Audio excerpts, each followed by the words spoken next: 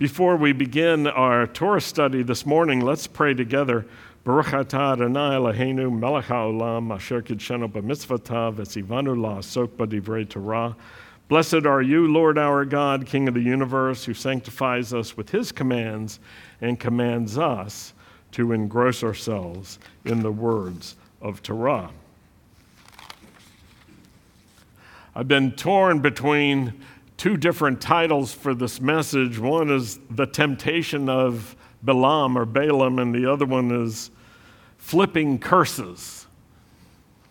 And actually, we'll end up talking about both of those as we look at a number of scriptures today.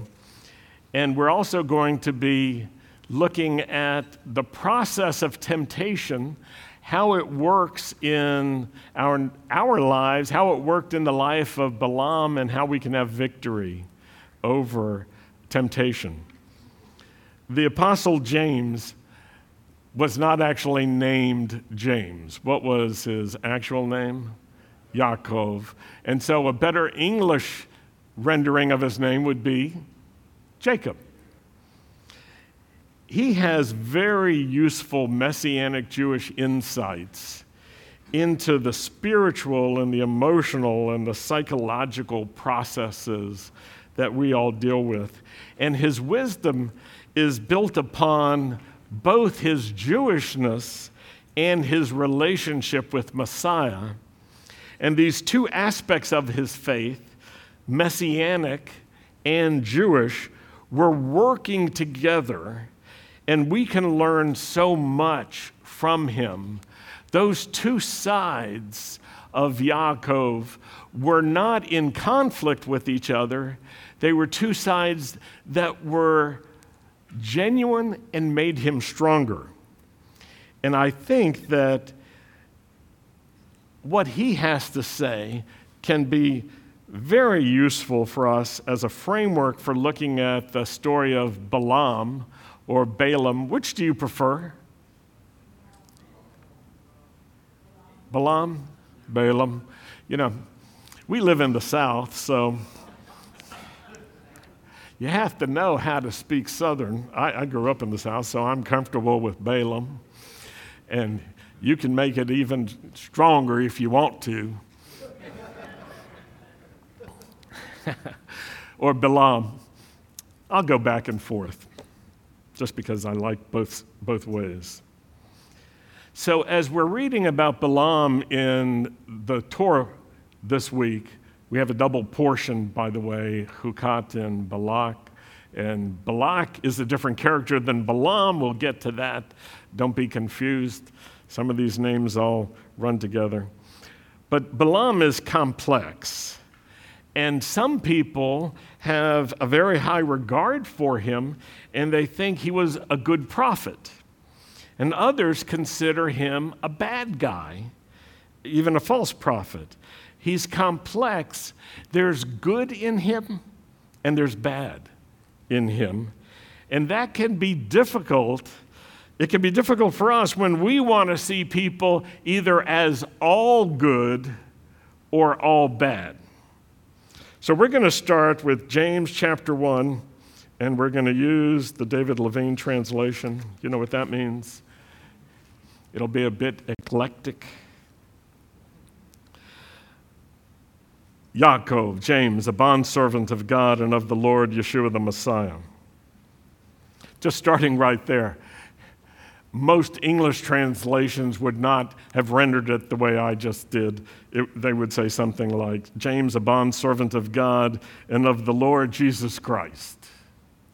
But that's not exactly how Yaakov was writing, because he was writing to Messianic Jews who had given their life to Messiah. And that's what the second part of the verse says, to the 12 tribes which are scattered abroad, greetings. Now, I want to comment on that second part because depending on which translation you use or your understanding of the Greek that we have to look at, you may be reading this one way or another. The New Living Translation, which is sort of a paraphrase, has it this way: I'm writing to the 12 tribes, Jewish believers scattered abroad, greetings. That's an interesting translation. It's sort of an obscure translation. The Aramaic Bible in plain English says this: Jacob, the servant of God and of our Lord Yeshua the Messiah, to the 12 tribes which are scattered among the nations, peace. Now, the Good News Bible obscures all of these details and strips away all the Jewishness of what Yaakov has written. And this is how they render it: greetings to all God's people scattered over the whole world. The New Heart English Bible says, to the 12 tribes which are in the diaspora, or the diaspora, greetings. And so it introduces a word in English, diaspora, that's familiar to many Jewish people, and it's actually a word that is consistent with what the Greek says, because the Greek uses that exact word. I'm not a Greek speaker, but I can read a little bit, and it does say in the diaspora, in the diaspora. So what is the diaspora? It's something very straightforward. In New Testament times, it was the Jews who were scattered throughout the Roman Empire, who were dispersed. They were dispersed throughout the Roman Empire. And so diaspora means to be dispersed.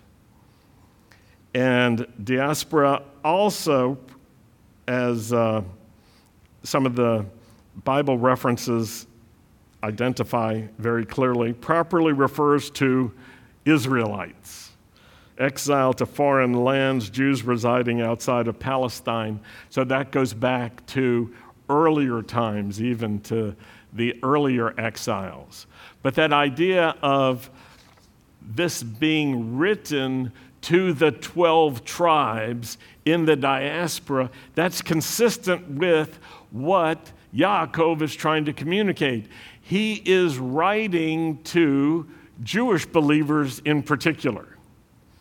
He's writing to Jewish believers who aren't living in the land of Israel, they're living outside of the land, and he's trying to help them grasp some things about their life of faith with Messiah as Jews. Now, here's the thing. He's writing to Jewish believers, and yet this is in the New Testament writings for all believers. It's not only for Jewish people, it's for everyone who puts their trust in Messiah. There is something here that is directed to the Jews, but it's not exclusively for the Jews. And that, I think, is a reflection of good Messianic Jewish understanding and theology and communication. We have a message that can be strong because it is a message that is authentically Jewish and authentically Messianic. And we can walk in both of those simultaneously. They're not at odds with each other. And that message is good news for the Jewish people and also for every nation, everywhere. Are you okay with what I just said so far? I may be covering some complicated things or some issues that some people haven't thought about. And I can tell you, as we're reading through these passages today, it may become clear to you that you should have read the assignments, the assigned readings before we started. But if you didn't, afterwards you can catch up. But if you've ever gone to any classes and you didn't read the reading assignments and you're accustomed to faking it, you don't have to fake it. But you may find that certain details aren't clear to you because you're not familiar with the text. I'll try to make it open to people who have read and to people who are less familiar with the text. But in any case, I want to now go to chapter 1, verse 12 of James or Yaakov. And here we can read about his insights into the spiritual, emotional, and psychological processes that are at work in temptation, because all three are at work. And in some cases, you could add physical processes at work. I can prove that. I'll demonstrate it. Who likes chocolate? Now that I've mentioned that, who would like some chocolate?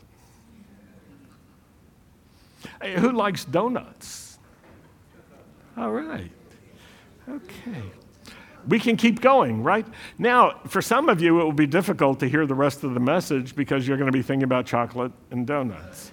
Because your body is responding to just the thought of it. So sometimes our bodies are engaged in the whole process. Now, some people will say, Rabbi David, that was really stupid. You should not have spoken about chocolate and donuts when you're trying to teach people about the scriptures. Except I'm trying to make a point that there is spiritual process, there is emotional process, there is psychological process, but there's also physical process at work regarding temptation. Okay, verse 12. Blessed is the man who endures temptation. Boy, if you stop there, you'd say, why? Because Yaakov is saying the one who endures temptation, who goes through it and finds victory anyway. For when he's been approved, and that word approved is a complicated word. It means when he's been found victorious or when he's been tested and stood strong. And you might think, oh, I don't like this idea of being tested, but in fact, in life, there are many tests.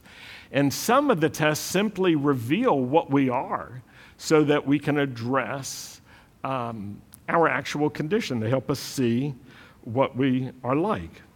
For when he's been approved, after having been tested, you could say, he will receive the crown of life which the Lord has promised to those who love him. Okay, so this is being written to Messianic Jewish people all over the diaspora.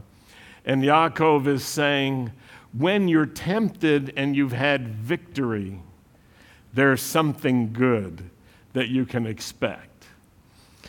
And he says, this crown of life the Lord has promised to whom? Those who love him. And this is consistent with what Yeshua said is the greatest commandment, to love the Lord your God. And you might say, how can you command somebody to love? Well, you can. It turns out. If you receive it, you can choose to love someone. The Lord has promised to those who love him. Verse 13, let no one say when he's tempted, I'm tempted by God, for God cannot be tempted by evil, nor does he himself tempt anyone. Verse 14, now I want to be clear about this. Yaakov in verses 14 and 15 is describing the general process of temptation that I think each of us can recognize can be at work, and this can help us understand how it can work. Now, Yeshua was tempted, but not exactly in the same way, and you can think about that as we go. Each one is tempted when he's drawn away by his own desires and enticed, and then when desire has conceived, it gives birth to sin, and sin, when it's full grown, brings forth death. So Yaakov is teaching how the process of temptation can typically work, and there are two sides to it. one side is internal and the other side is external. Each of us is tempted when we're drawn away by our own desires. That's the internal side. We want something. We have desires. We want it, the desires in our heart. In fact, maybe we've nurtured it. Maybe we've accepted it. It's our desire. We want it. Let me get back to donuts for a minute. How many of you are familiar with the wonderful donut brand Krispy Kreme? And how many of you are familiar with their sign on the streets in front of their stores? And how many know that that sign turns red when they've got hot donuts?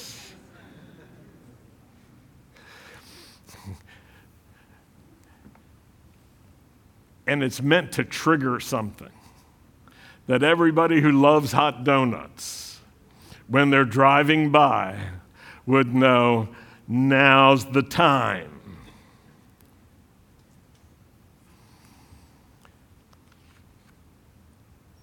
See, you've got two things at work. You've got the internal desire, and then you've got the external enticement that's coming, that's connected to opportunity. Something happens and we're enticed and we have opportunity.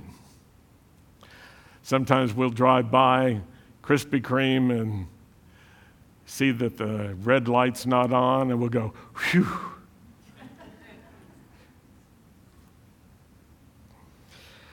The two aspects Yaakov is saying come together, desire and opportunity. When we give in to the desire and we take the opportunity, that's when we're drawn away. Do you get that? If there's no opportunity and you have the desire, you're not going to be drawn away because there's no opportunity. Doesn't mean you're strong. It simply means you don't have the opportunity. Now, if you have no desire, then you're not enticed. It's not something that really means an opportunity for you to get what you desire. Have you noticed that there's not like this big store selling steamed broccoli with a sign on the street, that's flashing green? It's steamed and fresh right now. I mean, I like broccoli. Don't get me wrong. I enjoy broccoli. I buy broccoli. I cook broccoli. I eat broccoli willingly. I am not forced to. I choose broccoli. I like Brussels sprouts as well. I like vegetables. But it's rare that vegetables get a grip on us, even if we like them.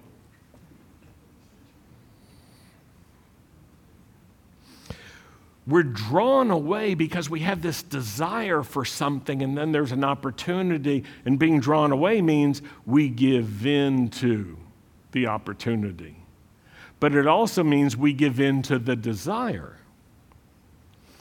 And that's why verse 15 is very useful for us to understand. When desire has conceived, this word conceive, if you think of it in human terms, you've got male and female coming together, joining together. So desire conceives how? When it comes together with opportunity.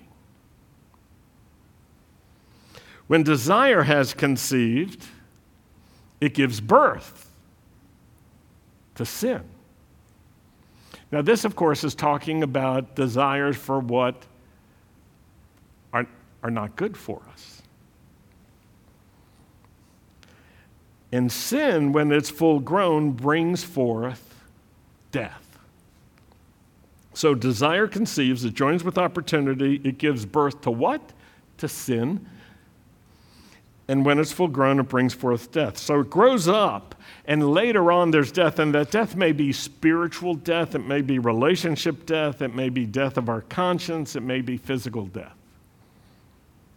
So this is the process that Yaakov, James, is describing. And I want to use that as a framework to help us dig into the story of Balaam, who's the key figure in the second part of our Torah readings this week. He's a complex person, as I said, because he's got good and bad parts to him.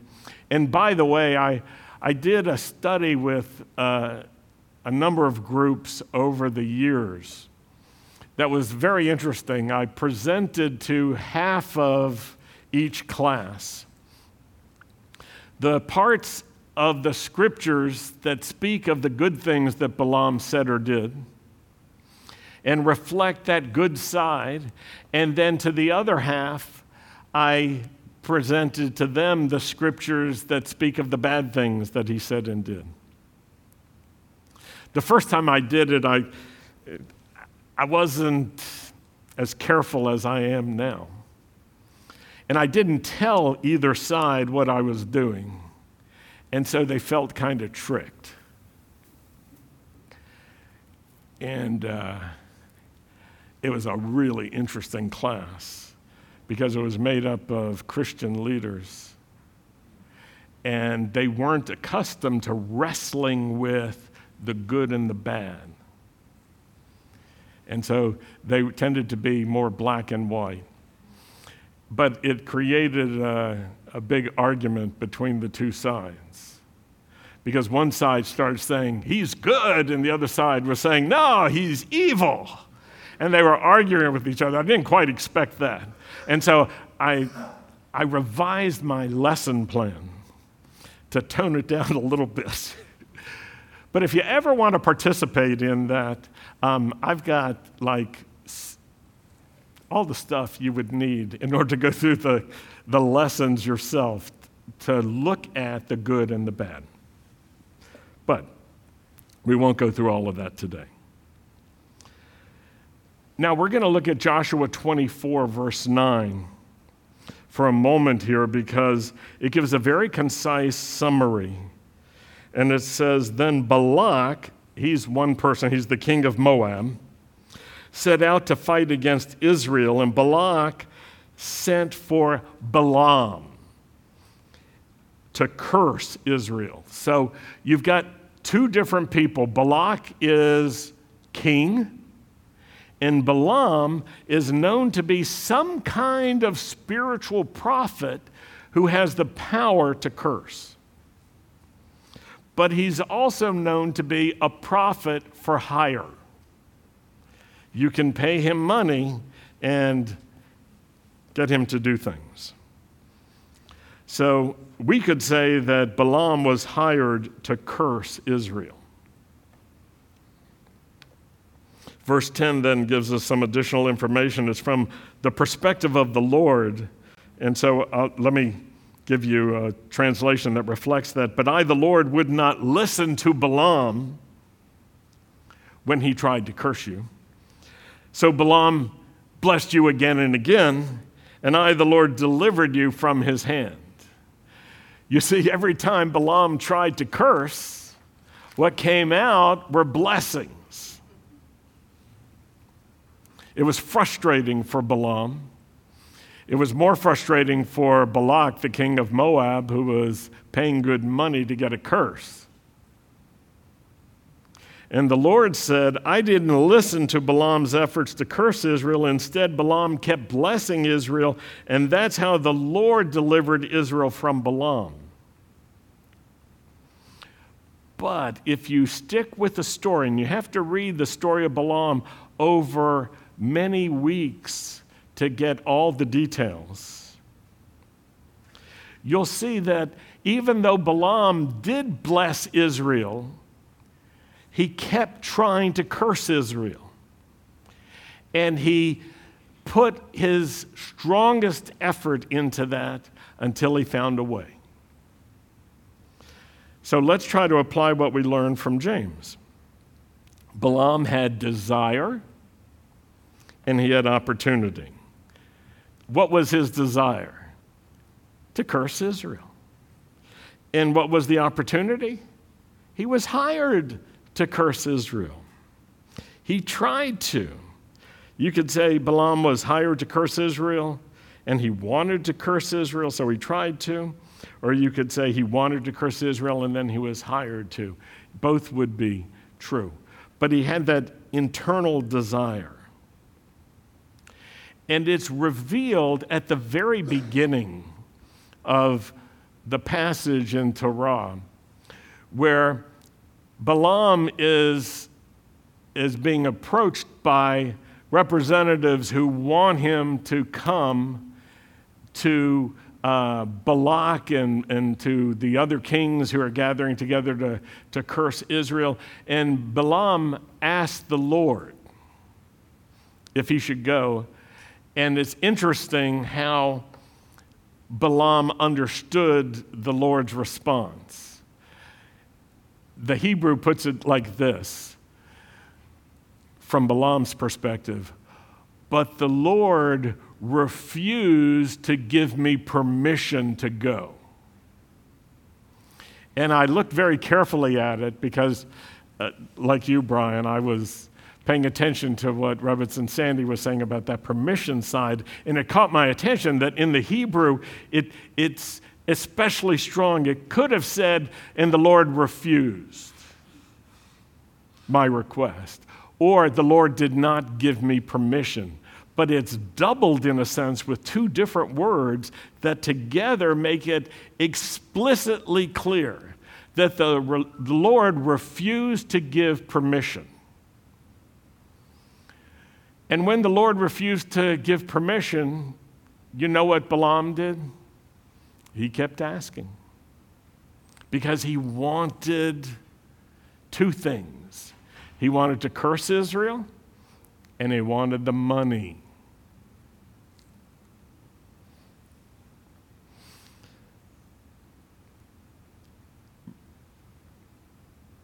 When Balaam was trying to curse Israel, these involuntary words of blessing came out of him.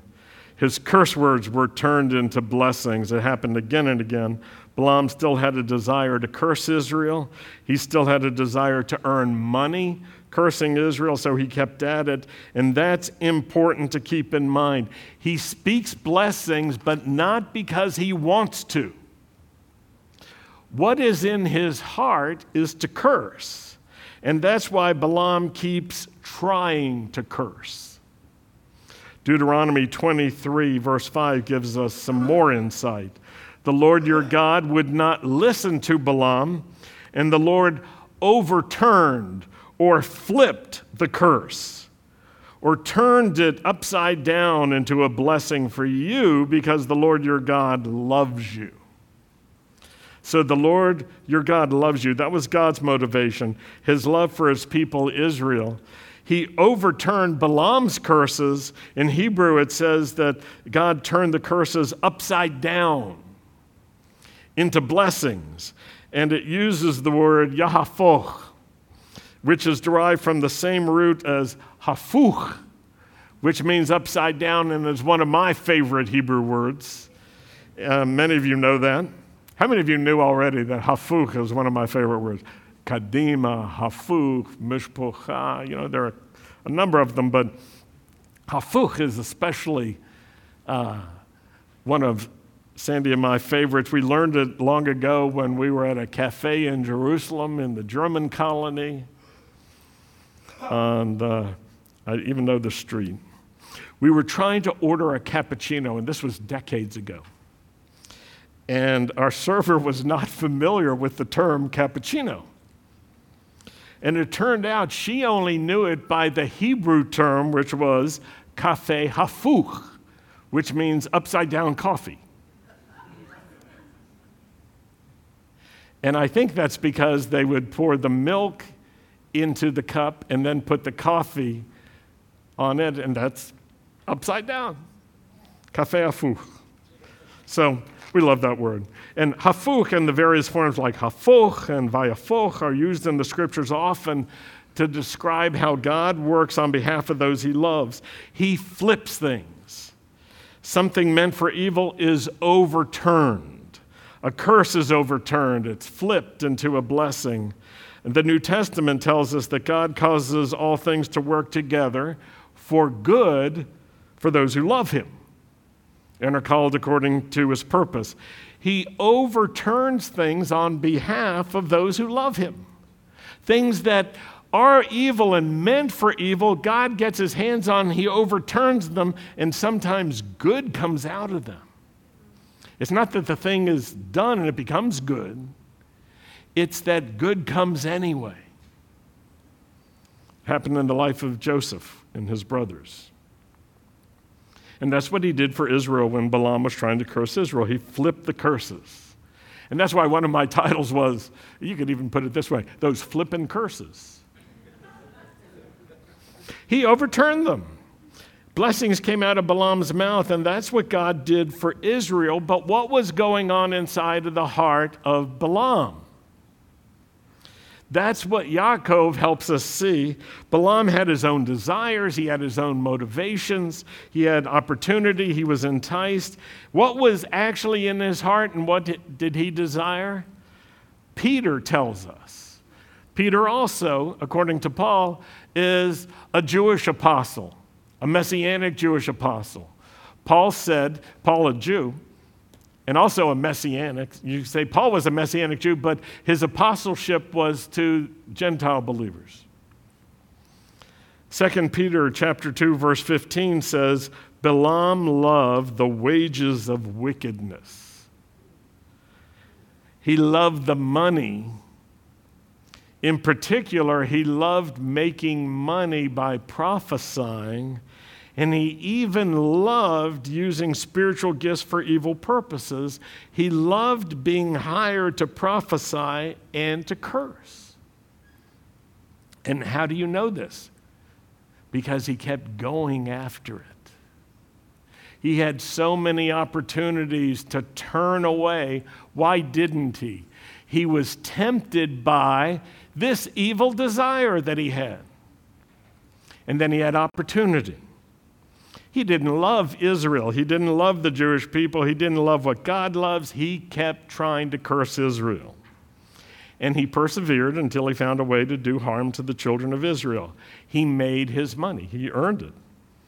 It was profitable for him for a while, but eventually, if you stick with the story throughout the coming weeks, you'll see it cost him his life.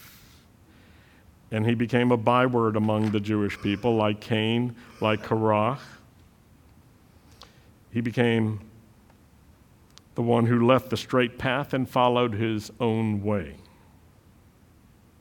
Now that connects to Yeshua's teaching about the path of life and the path of destruction, and it interestingly connects to false prophets. So Matthew 7, verse 13, we've read this several times recently, but we'll go just a little bit in a new direction. Enter through the narrow gate, for wide is the gate and broad is the way that leads to destruction. And many enter through it. Verse 14, but small is the gate and narrow the way that leads to life, and only a few find it. Then verse 15, and this is interesting, it just switches right over to this. Beware of false prophets. They come to you in sheep's clothing, but inwardly they are ravenous wolves. It's interesting that Yeshua uses this language to talk about false prophets because he's underlining the contradiction between the outward and the inward, and he's focusing on what they really are and the condition of their hearts. He warns about false prophets. So here's the warning: beware of false prophets. It's like Yeshua's posting a warning sign. Careful, danger, warning. You've seen such signs, not about false prophets, but on our beaches, there are warnings posted when it's dangerous to go into the water. And sadly, some people ignore the warnings, and sadly, some of those people drown. Maybe they thought it was safe when it wasn't. Yeshua gives us a warning about false prophets, and here's the warning. On the surface, they seem to be one thing, but in fact, they are another thing. They come in sheep's clothing. Some of the scholars who have tried to analyze that statement they have two different ideas. One is that this is like a reference to the common fable we are all familiar with, the wolf with a sheepskin on it, that pretends to be a wolf. But that's one explanation. There's another explanation. It turns out that in Hebrew, this was an idiom. It was an old figure of speech that meant dressed with a long talit. It's interesting, isn't it? Either way, I think it works. Both meanings work. They look like sheep, but in fact, they are wolves. So there's the contradiction between the outward and the inward. The condition of their hearts is one thing. What they want to be seen as is another thing. And what's revealed is that they are wolves, but they want other people to think of them as a sheep. So what are they really? They're wolves. And what do wolves want to do? Eat the sheep. So false prophets, and this is complicated, they may be part good and part bad. What makes them false is what they are actually inwardly. And Yeshua's warning is very simple, but it helps us recognize what's important. It's not the outer form. It's the inward condition. And that's what James is teaching about. That's what Yaakov is saying. It's the inner condition of desire that's at work. And this is useful to all of us, not just to analyze false prophets or Balaam or ancient history and theology, but to be able to look at ourselves and to learn and to take something from those important history lessons and lessons from our people and apply it to ourselves. Micah chapter 6, verses 5 through 8 are part of the Haftarah. My people, remember now what Balak, king of Moab, remember him, what he plotted and planned and what Balaam, son of Beor, answered him. So Micah is saying, remember this, and what happened from Shittim to Gilgal, so that you might know the righteous acts of the Lord. Remember this. So take notice of it, become familiar with it, be able to think about it from memory. You're that familiar. And then verse 6. With what shall I come to the Lord and bow myself before the God on high? Shall I come to him with burnt offerings, with yearling calves? Verse 7, does the Lord take pleasure in thousands of rams and 10,000 rivers of oil? Interestingly, Balaam tried to make sacrifices as well. Shall I give him my firstborn for my wrongdoings, the fruit of my body for the sin of my soul? These are questions, and you could put it this way.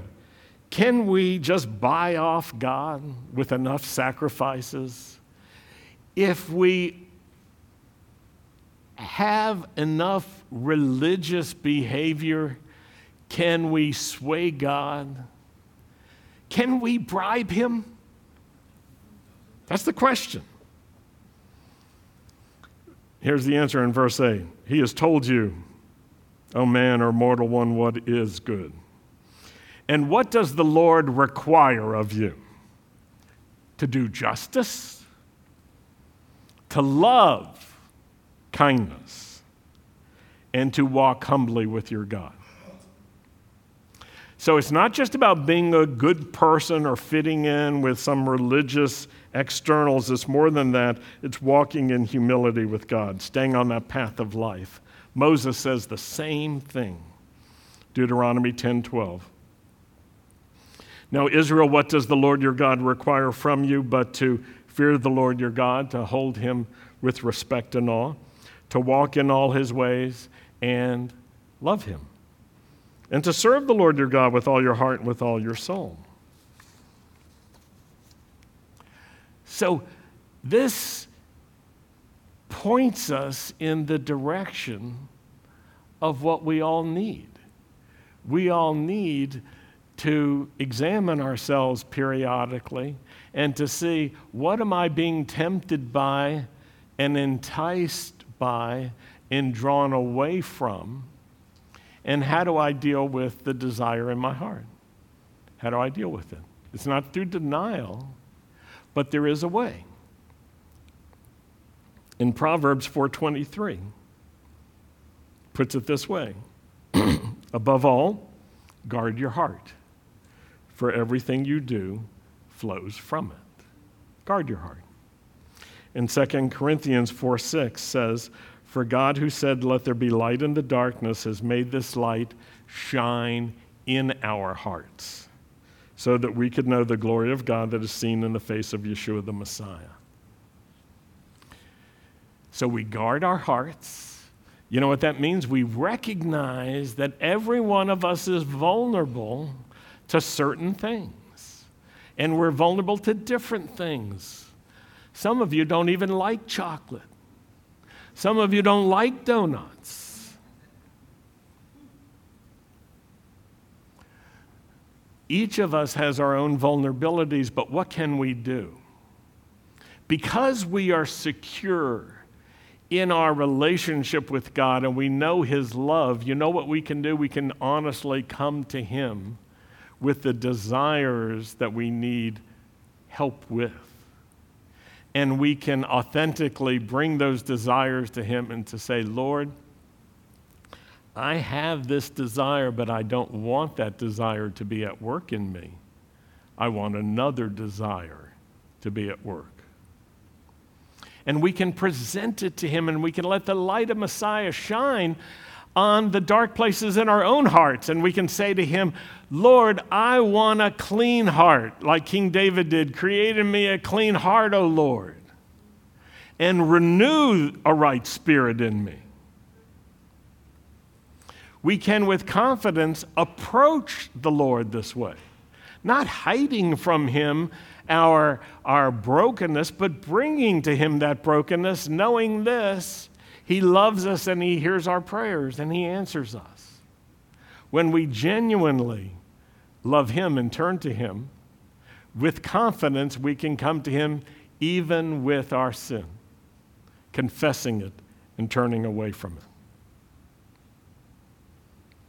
I want to bless the Lord with a traditional Hebrew prayer that focuses on the goodness of the Lord. I'll call it out in Hebrew so you can repeat it. It's safe, even if you don't understand it. We'll get to it.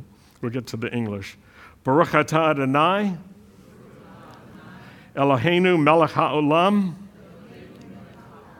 hatov v'hametiv. Blessed are you, Lord our God, King of the universe, the good one, the doer of good. Amen. When we realize that's who God is, he is good, he does good, we can approach him always. Then our lives can grow.